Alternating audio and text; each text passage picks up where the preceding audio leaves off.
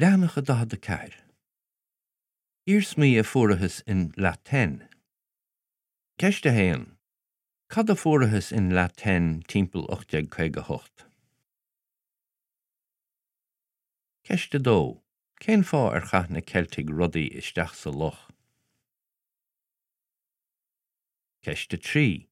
Cén irim nua a líana a fuarthas in Tène.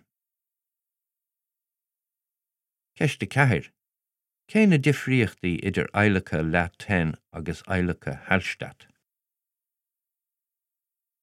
Ceiste cúig.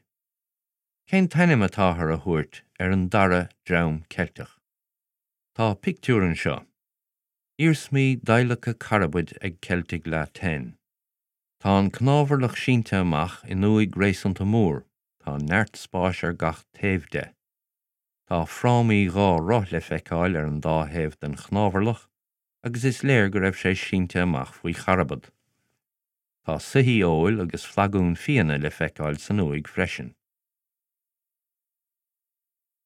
Timpeall 858 in áit san Elvéis a dtugtar Tène os ag leibhéal an uisce I luch Neuchâtel ísliú, agus nocht aimmuid a níos as an láib. Siar de bhís na haimmuid sin ná Iarsmaí cineálacha drithead a thug áitiúigh cheilteacha, Celtic inhabitants, na háite, timpeall 500 roimh Chríost. Fuair seandálathe a lán mitil agus rudaí eile sa loch, agus dar leo gur bhoghlaigh a cathgéad sin isteach sa loch mar a phrálacha do na déithe, offerings to the gods. I groth nua a líne a bhí lán do na rudaí sin agus maisiúartha de fatrúin bhíseacha agus de gréasa casta pósaithe. Spiral patterns and elaborate floral designs. Níor bhanan fuidim na halíne ag Celtic Tène agus Celtic Hallstatt.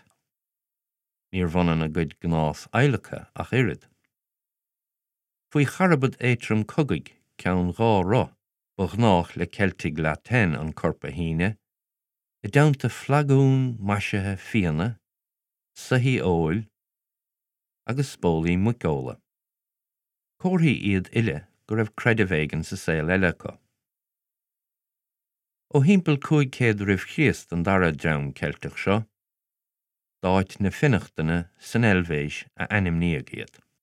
Tá pictiúran seo, Ceithre Vasc Maribh ó Celtic Tène. Tá pictiúran seo.